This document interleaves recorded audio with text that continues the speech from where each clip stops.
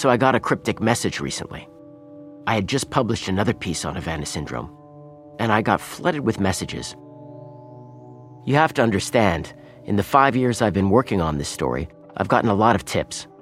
People claiming to have evidence that explains it all, or that it's actually a secret U.S. government program, or just some anecdote from someone who just wants to be part of the story. But this one that came through on Signal, I thought I needed to look into. And it ended up adding a real twist to the story that I hadn't anticipated.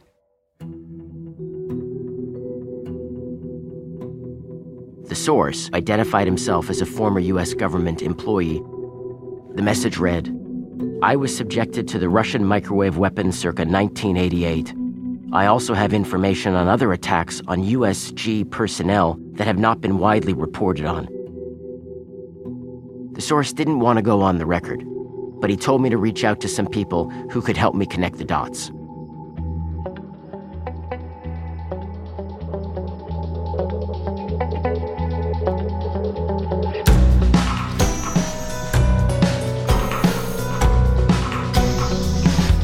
I'm Adam Entis. And I'm John Lee Anderson. From Vice World News, this is Havana Syndrome.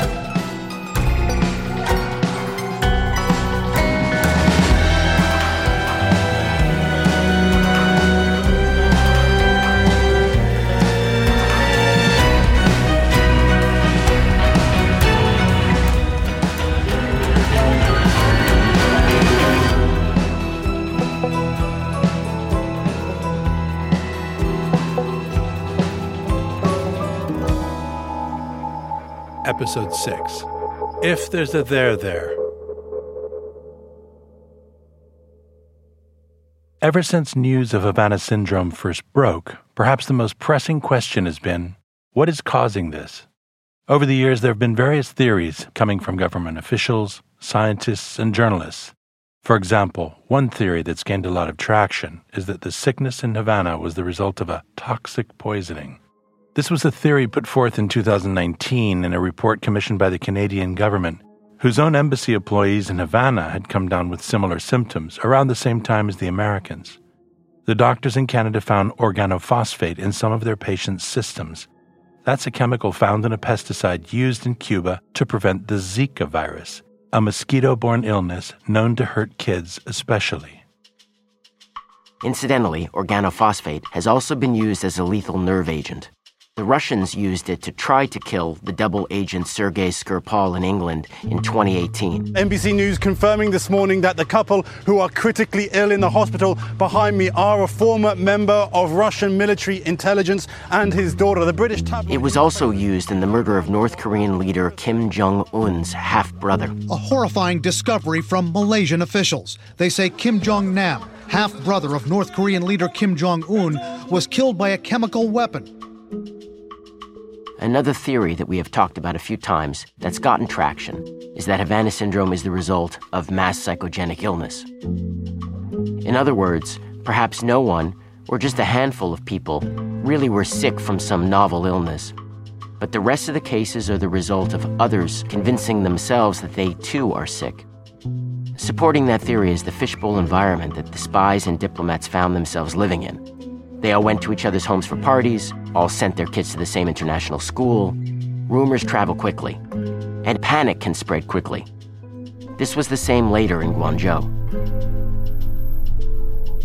As for the sound that many of these spies and diplomats, at least in Havana, report to have heard, well, some speculate that it could very well be crickets. In fact, there's this group of scientists who were asked by the State Department to advise them from time to time. They looked into this in 2018 and found that the likeliest explanation for the sound was the Indies short-tailed cricket. This is what the Cuban government initially suggested as well, that the gringos may have just heard the sound of normal crickets and then basically become hysterical. But sources told me about a CIA analysis of the recorded sound. They said it was man-made, not crickets. The theory that has gained the most traction is that this is some kind of directed energy. Early on in our reporting, we spoke with a weapons expert at Georgetown University Medical Center, someone who the State Department had actually consulted with. He told us he thought the patients may have been targeted with radio frequency waves or electromagnetic pulses. That waves of this electromagnetic energy may have somehow entered their brains through their ears and other soft tissue.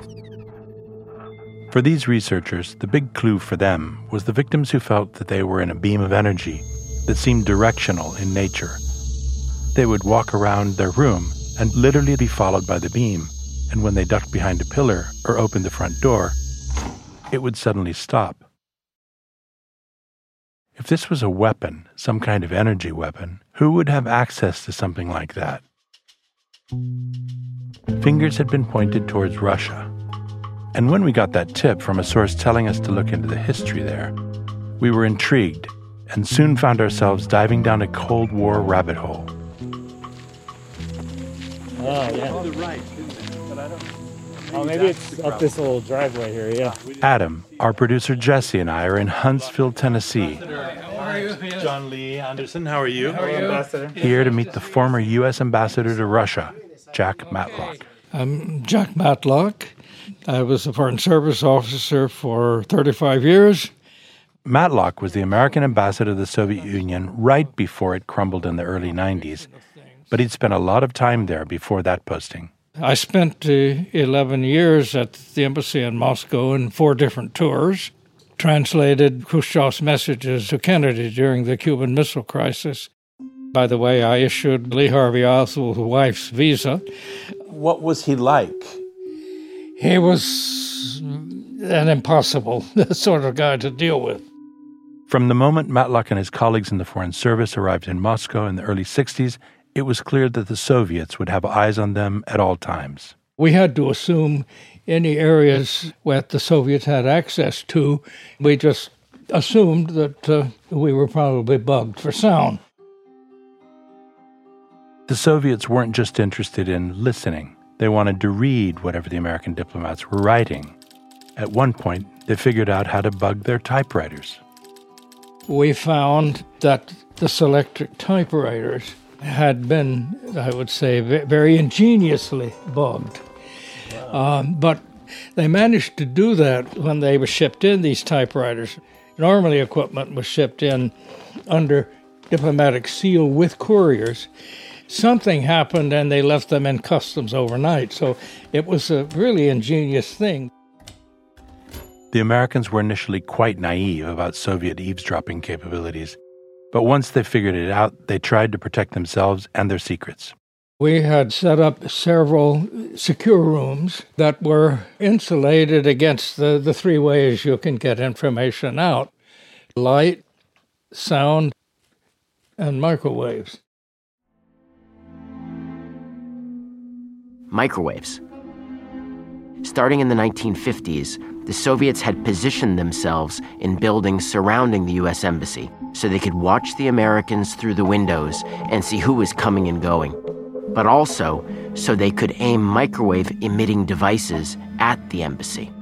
They did this for decades, on and off until at least the late 1980s, which is something I knew a bit about, but as I heard more from the veterans of the Cold War in Moscow, their experiences were so specific and so familiar. Microwave energy was a known and active problem for the Americans in Moscow. It's not completely known what the Soviets were using the microwaves for exactly. One of the theories was that perhaps they were using the microwaves to jam up the Americans' own surveillance equipment within the embassy, or specifically within the CIA station. It was directed at the upper floors of the embassy. The Soviets probably supposed that we had listening devices there. Another theory was that perhaps the Russians weren't trying to jam our devices, but instead trying to activate their own, that they had apparently built into the walls of the embassy years earlier. There's a history of this. A few years prior, the Soviets had given the U.S. Embassy a wood carving of the American seal, like the seal on the back of the quarter. It was a beautiful gift that stayed on display at the embassy for years. What the Americans didn't realize was that the seal was actually an eavesdropping device. The Soviets switched it on by aiming a radio beam at the seal from a van outside. This would allow them to listen in on conversations happening near the seal. So the Americans knew the Soviets were capable of developing covert listening devices which used radio waves. And microwaves are on the radio frequency spectrum. So the concern was that perhaps the microwaves were activating devices similar to the SEAL. With the help of that source who contacted me on Signal, I found someone else who had firsthand experience in Moscow with microwave energy. The microwaves had been a problem and a mystery in Moscow for decades. Isabel Howe and her husband Dave lived in Moscow in the late 1980s. The Soviets, by this point, had sharpened their spy game. Isabel's husband helped run security at the U.S. Embassy, so it was his job to prevent the Soviets from spying on the Americans inside. He ended up finding microphones hidden in the concrete walls of the embassy. But the Soviets weren't just watching the embassy. They were watching diplomats at home, too. The living room was a long living room, and it had floor-to-ceiling windows. And any time I went by those windows, I could look over there, and there would be some Soviets in uniform with their binoculars watching our building. I knew there was nothing I could do about it. Every place I went, I was followed by 2 KGB guys. Every place I went outside. You just couldn't live in Moscow without being constantly watched by the Soviet government, even when she was out for a run. They sort of tried to run along with me for a while. Then they just drove along beside me in a car. It was just hysterical.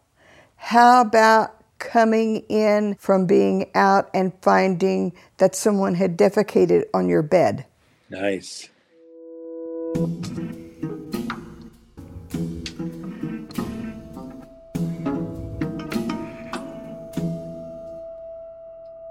It's amazing that when it comes to American diplomats and spies living in these high-risk places, not that much has really changed. It's literally the same old shit over and over again. Our townhouse was not only bugged with a sound, it was also bugged with cameras. If I went around and looked very carefully, which I did for a little bit, and then Dave said, "Don't do that anymore, they're serious." So I just stopped. But they were everywhere.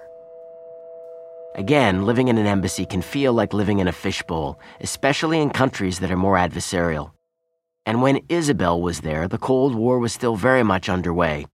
Diplomats and their families rarely ventured away from the U.S. Embassy compound. So pretty much anything they needed was there. They had their own bar. It was all within the compound. And it was a gossip. You could just imagine what gossip it would be. I knew this woman. She was single.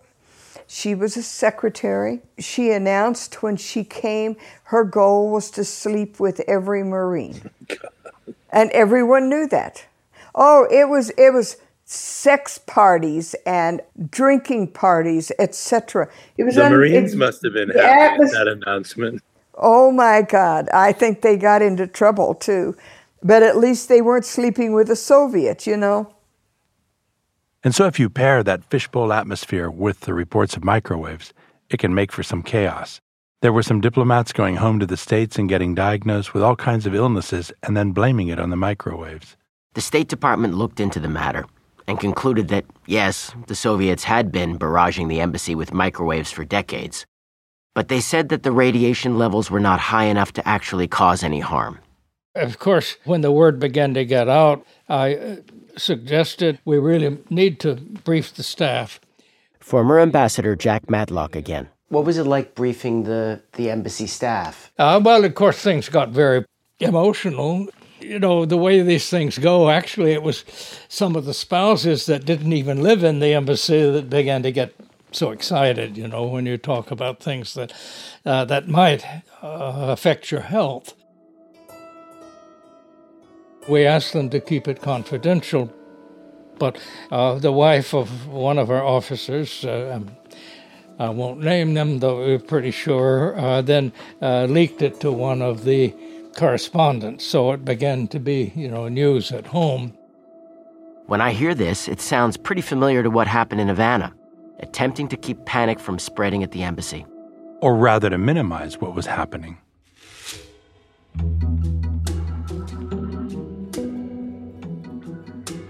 Our producer Ramon Campos Iriarte dug up this fascinating declassified transcript of a once secret phone call between Secretary of State Henry Kissinger and the then Soviet ambassador to the U.S., Anatoly Dobrinin, from 1975, in which they discussed the microwaves problem.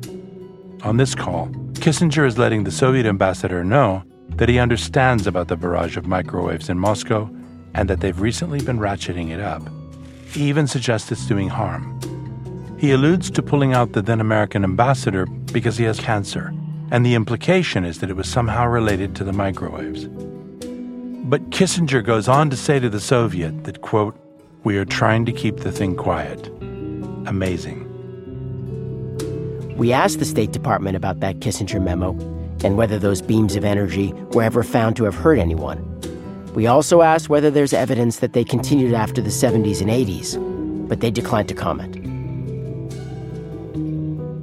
But regardless of Kissinger trying to keep it quiet, people who were stationed at the U.S. Embassy in Moscow during this time, they all knew about it.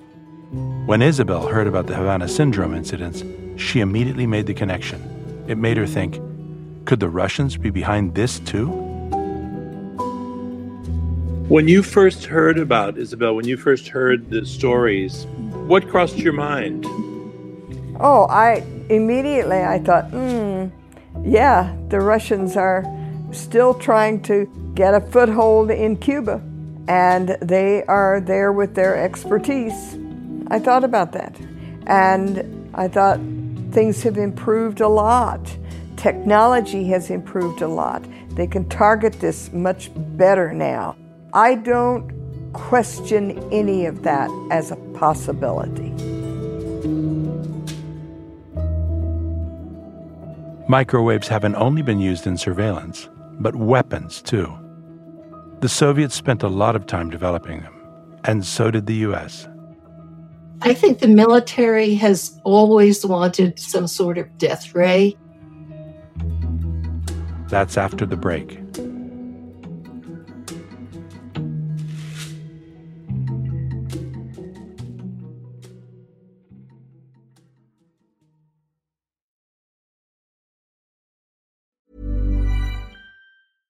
How would you like to look 5 years younger? In a clinical study, people that had volume added with Juvederm Voluma XC in the cheeks perceived themselves as looking 5 years younger at 6 months after treatment. Look younger, feel like you. Add volume for lift and contour in the cheeks with Juvederm Voluma XC. Reverse signs of aging by adding volume to smooth laugh lines with Juvederm Volure XC. For important safety information and to find a licensed specialist, visit Juvederm.com. That's JUVEDERM.com. Not for people with severe allergic reactions, allergies to lidocaine, or the proteins used in Juvederm. Common side effects include injection site redness, swelling, pain, tenderness, firmness, lumps, bumps, bruising, discoloration, or itching. There's a risk of unintentional injection into a blood vessel, which can cause vision abnormalities, blindness, stroke, temporary scabs, or scarring. Talk to a licensed specialist to find out if it's right for you.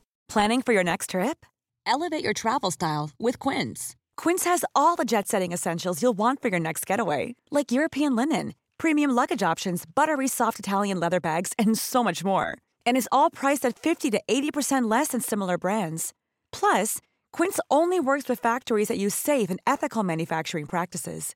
Pack your bags with high-quality essentials you'll be wearing for vacations to come with Quince. Go to quince.com/pack for free shipping and 365-day returns. Even when we're on a budget, we still deserve nice things. Quince is a place to scoop up stunning high-end goods for 50 to 80% less than similar brands.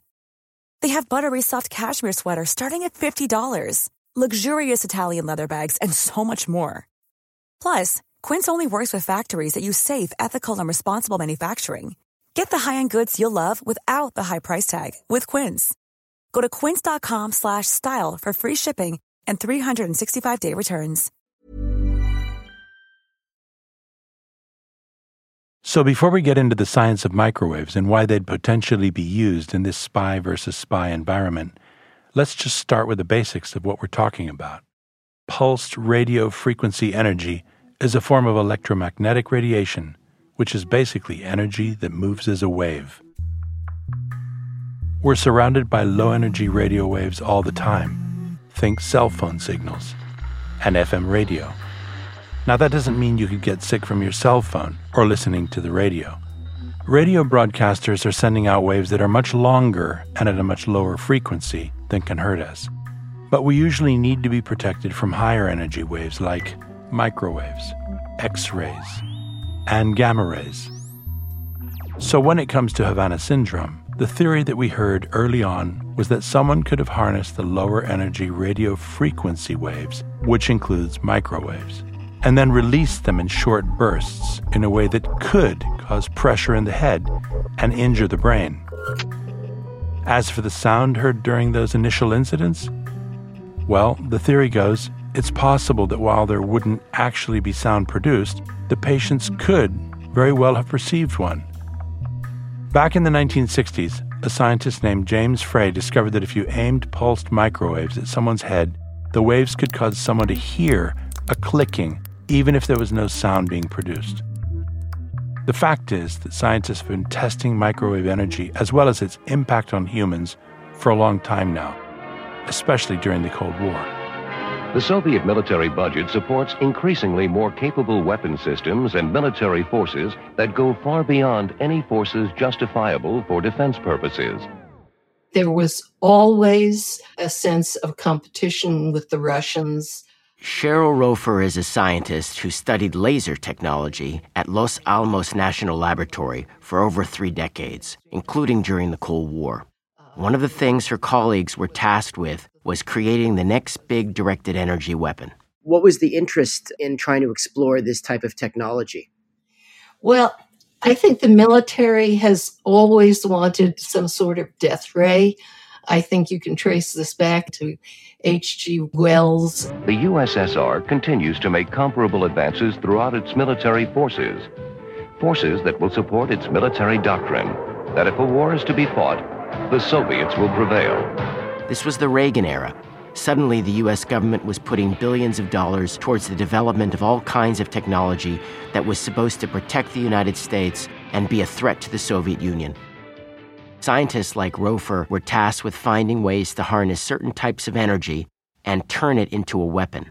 Rofer was working on lasers, while some of her colleagues down the hall were focused on microwaves.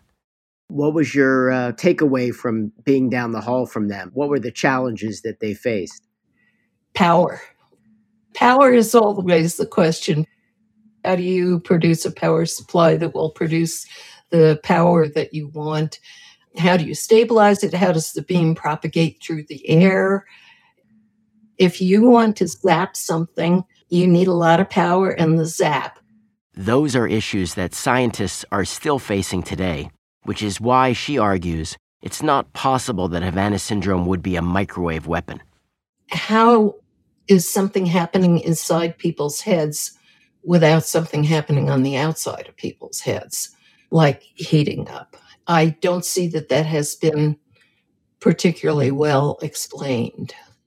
Rofer says the main issue is powering a mobile weapon of this kind, and that doing so would require very large batteries, lots of electricity, that would be very cumbersome and noticeable. There's just certain basic chemistry and physics that goes into batteries that we haven't gotten around and that requires a certain amount of weight to go with it. Oh, I see. But not everyone agrees. Yeah, well, she may be right. Including Doug Beeson, a former Air Force physicist who helped build weapons in the Air Force lab. You know, she may be right, but on the other hand, there's a lot of neat work going on out there. When I heard about the Havana syndrome, to me it was obvious. I called up a few of my friends that I used to work with, and it was pretty obvious to them. For Doug, he thinks that when it comes to military weapons, there's a lot that the general public doesn't know about. For example, in recent years, the U.S. government has been working on what's called active denial weapons. These are directed energy weapons that aren't intended to kill people on the battlefield, but instead just make them extremely uncomfortable to try to force them to move away from a situation. The U.S. government has also been messing around with weapons that use high-powered radio waves, which for those following along, microwaves are on the radio frequency. What if we told you the Pentagon has a ray gun? And what if we told you it can stop a person in his tracks without killing or even injuring him? Well, it's true. You can't see it, you can't hear it, but I can tell you firsthand, you feel it. In 2008, 60 Minutes reported on a new directed energy weapon the U.S. military was starting to train on. It's a gun that doesn't look anything like a gun. It's that flat dish antenna which shoots out a 100,000-watt beam at the speed of light. Go! The targets here are people, military volunteers creating a scenario soldiers might encounter in Iraq. Engage. The ray gun fires, and there it is, that flash of white-hot energy. So we know that these kinds of movable, directed energy weapons already exist because the U.S. has made them. And Doug says there may be classified work that's happening to further enhance these weapons. You can fine-tune those waves to have it penetrate deeper and deeper into the body. And there are various plates of the body that you can also affect. I can't go into the details about exactly what type of effects because I think most of that's classified. But on the other hand, if you know anything at all about this type of technology, then it's logic to be able to deduce. Doug's saying that it's possible Havana syndrome is the result of a weapon that the government already knows about, but hasn't publicly acknowledged. And in fact, there is some recent evidence to back that up. We spoke to a lawyer representing a former National Security Agency officer. That officer was diagnosed with early onset Parkinson's a decade after visiting a hostile country in the 90s. He can't say which country, that's classified, but he believes the diagnosis is a result of an incident he experienced there, in which he woke up feeling very weak and fatigued. In response to a workman's compensation claim he submitted, the NSA told the officer that it had intelligence connecting that very country with a high-powered microwave weapon. In other words, the U.S. government is saying this kind of microwave weapon does exist, and that it's designed to injure or even kill. That response came just 2 years before the Havana syndrome incidents began. But the government still hasn't publicly linked these cases.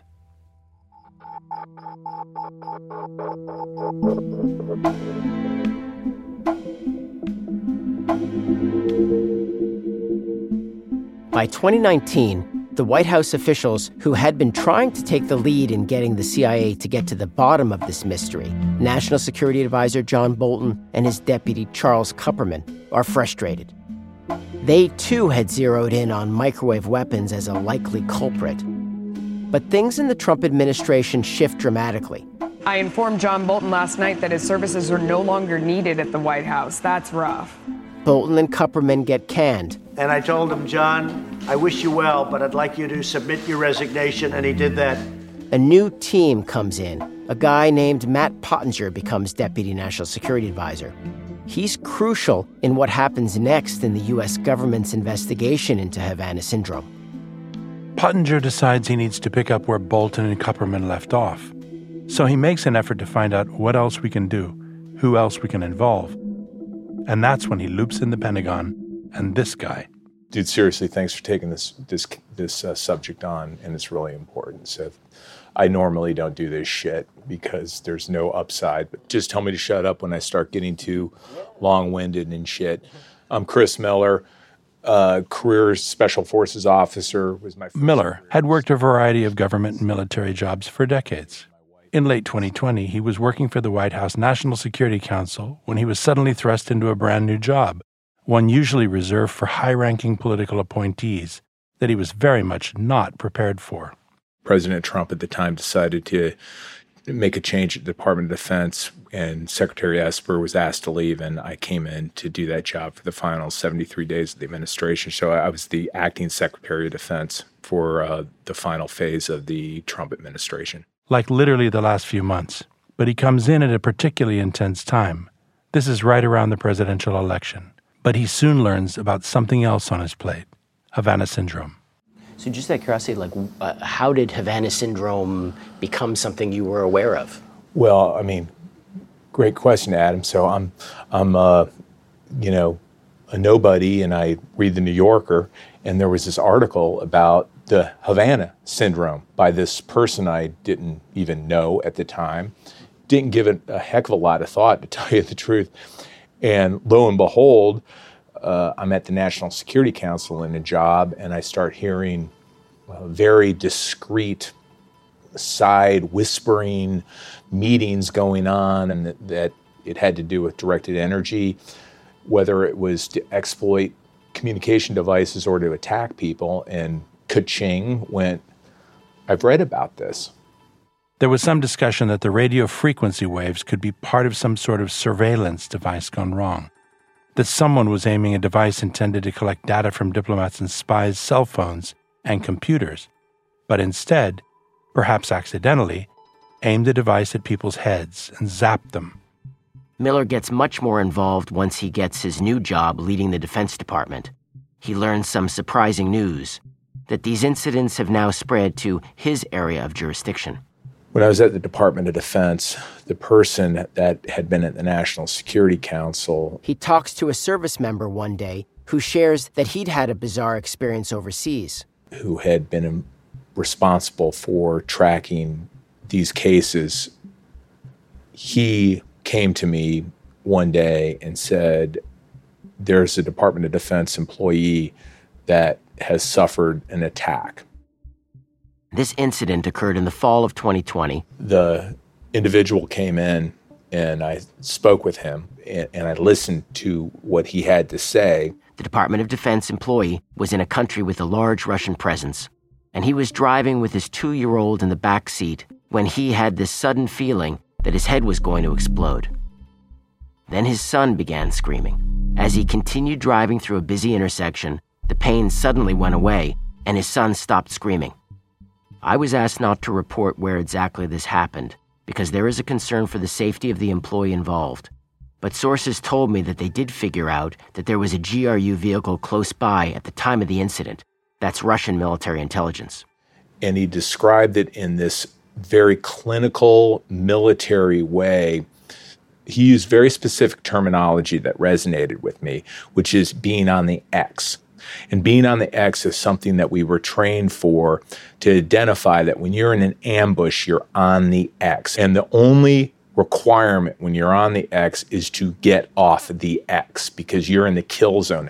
And although he's being assaulted by this weapon system that he doesn't understand, he realized he was in the midst of an ambush, and he moved off the X, and the symptoms that he was experiencing, they just subsided.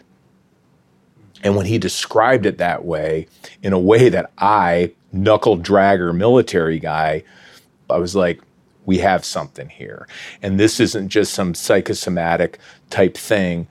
And I'm not criticizing anybody in the past, but when that occurred, it now became a Department of Defense issue. I couldn't just go, it's a State Department thing or a CIA thing. It's now, I own this as the Secretary of Defense. Who do you think, because the intelligence community had yet to identify a perpetrator or even identify a mode with which these injuries were being inflicted, what was your gut telling you about it? Completely non-committal at that point. Let's follow the facts. The problem is that it's very difficult and there's no smoking gun. But when you do the Venn diagram, it seemed pretty clear the Russians were involved. What's the Venn diagram? Well, when you when you do the signals intelligence, you do all the different intelligence aspects where the attack occurred, it obviously becomes, well, it's clearly not the Venezuelans. I mean, you're like, they're not in that particular... Intelligence agencies knew that a Russian intelligence officer was there at the time of the incident because they used geolocation data. Good intelligence officers know that their cell phone can be tracked this way. This guy doesn't sound like a good intelligence officer.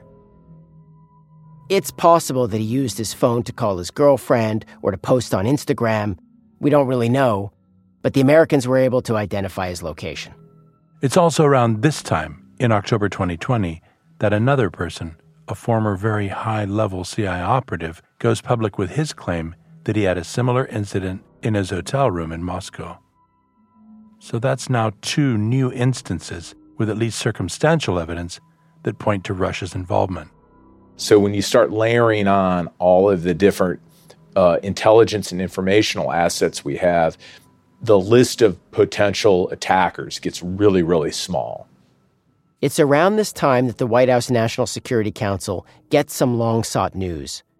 The National Academies of Sciences had appointed an expert panel to investigate Havana syndrome. These are some of the country's top scientists, with access to key players, patients, and government agencies. By far the most authoritative report released thus far. And they essentially, in a heavily caveated way, back up the theory involving directed energy, at least for the cases that happen strictly in Havana. The most likely scenario, they say, is pulsed microwave energy. Not only that, but they make a point of saying that one country has been looking into this for a long time: Russia. Again, this was not surprising. The Cold War crew, Bolton and Kupperman, had been saying this for a long time. But this report was the first time that an unbiased party of experts was saying they agreed. The report dropped in December 2020, and the focus was now squarely on Russia. Chris Miller again. I was like, this actually makes a lot of sense to me, that this would be, Cold War redux. And that's when the Pentagon decides it's going to muscle its way into the government's investigation of Havana syndrome. At the end of the day, we have a moral, ethical obligation to make sure we recognize their sacrifices and take action and determine what actually happened. And let's be honest, the Department of Defense is the largest bureaucracy in the world. So I knew that by us becoming involved, it would gain more attention and would create momentum to do something. People at DoD propose kicking it up a notch, meaning respond to Russian intelligence with our own harassment. The concept that something that we might do might somehow trigger World War III is always the thing that's cited to me as why, the Russians who have this escalatory ladder that's they're willing to climb it much faster than we're willing to go up it. Is that something that you were finding you were confronting? Kind of the fear of the escalation that might come from the other side? Great question. Don't know. Let's be honest, we're dealing with bullies here. When we're dealing with Iranians, we're dealing with the doggone Russians, when we're dealing with the Chinese, it's no different than the doggone school, playground bully. Isn't it amazing that on something like this, there's just no breadcrumbs? I mean, the Russians are not, or whoever it is, usually are not that good at covering their tracks. Isn't it unusual that something would be this hard to crack? Some mysteries, that are just really hard. Do you see my serious face? Do you see my serious face? The breadcrumbs are there, man. Yeah. The problem was we weren't paying attention. And the absolute power of the United States is when we actually start paying attention to something, we have a lot of resources to apply. We hadn't done that. Next time on Havana Syndrome. So I wanted to let you know that I had a meeting the other day with a source who told me that roughly 24, 25, he believed CIA officers were hit in Vienna. Christ almighty. Wow.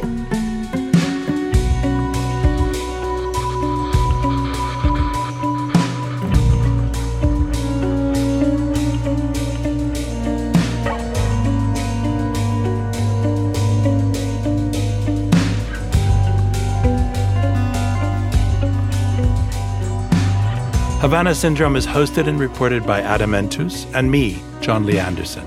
It's produced and reported by Julia Nutter, Jesse Alejandra Cottrell, and Ramon Campos Iriarte, and edited and executive produced by Ani Aviles and Kate Osborne, with original composition and sound design by Steve Bone.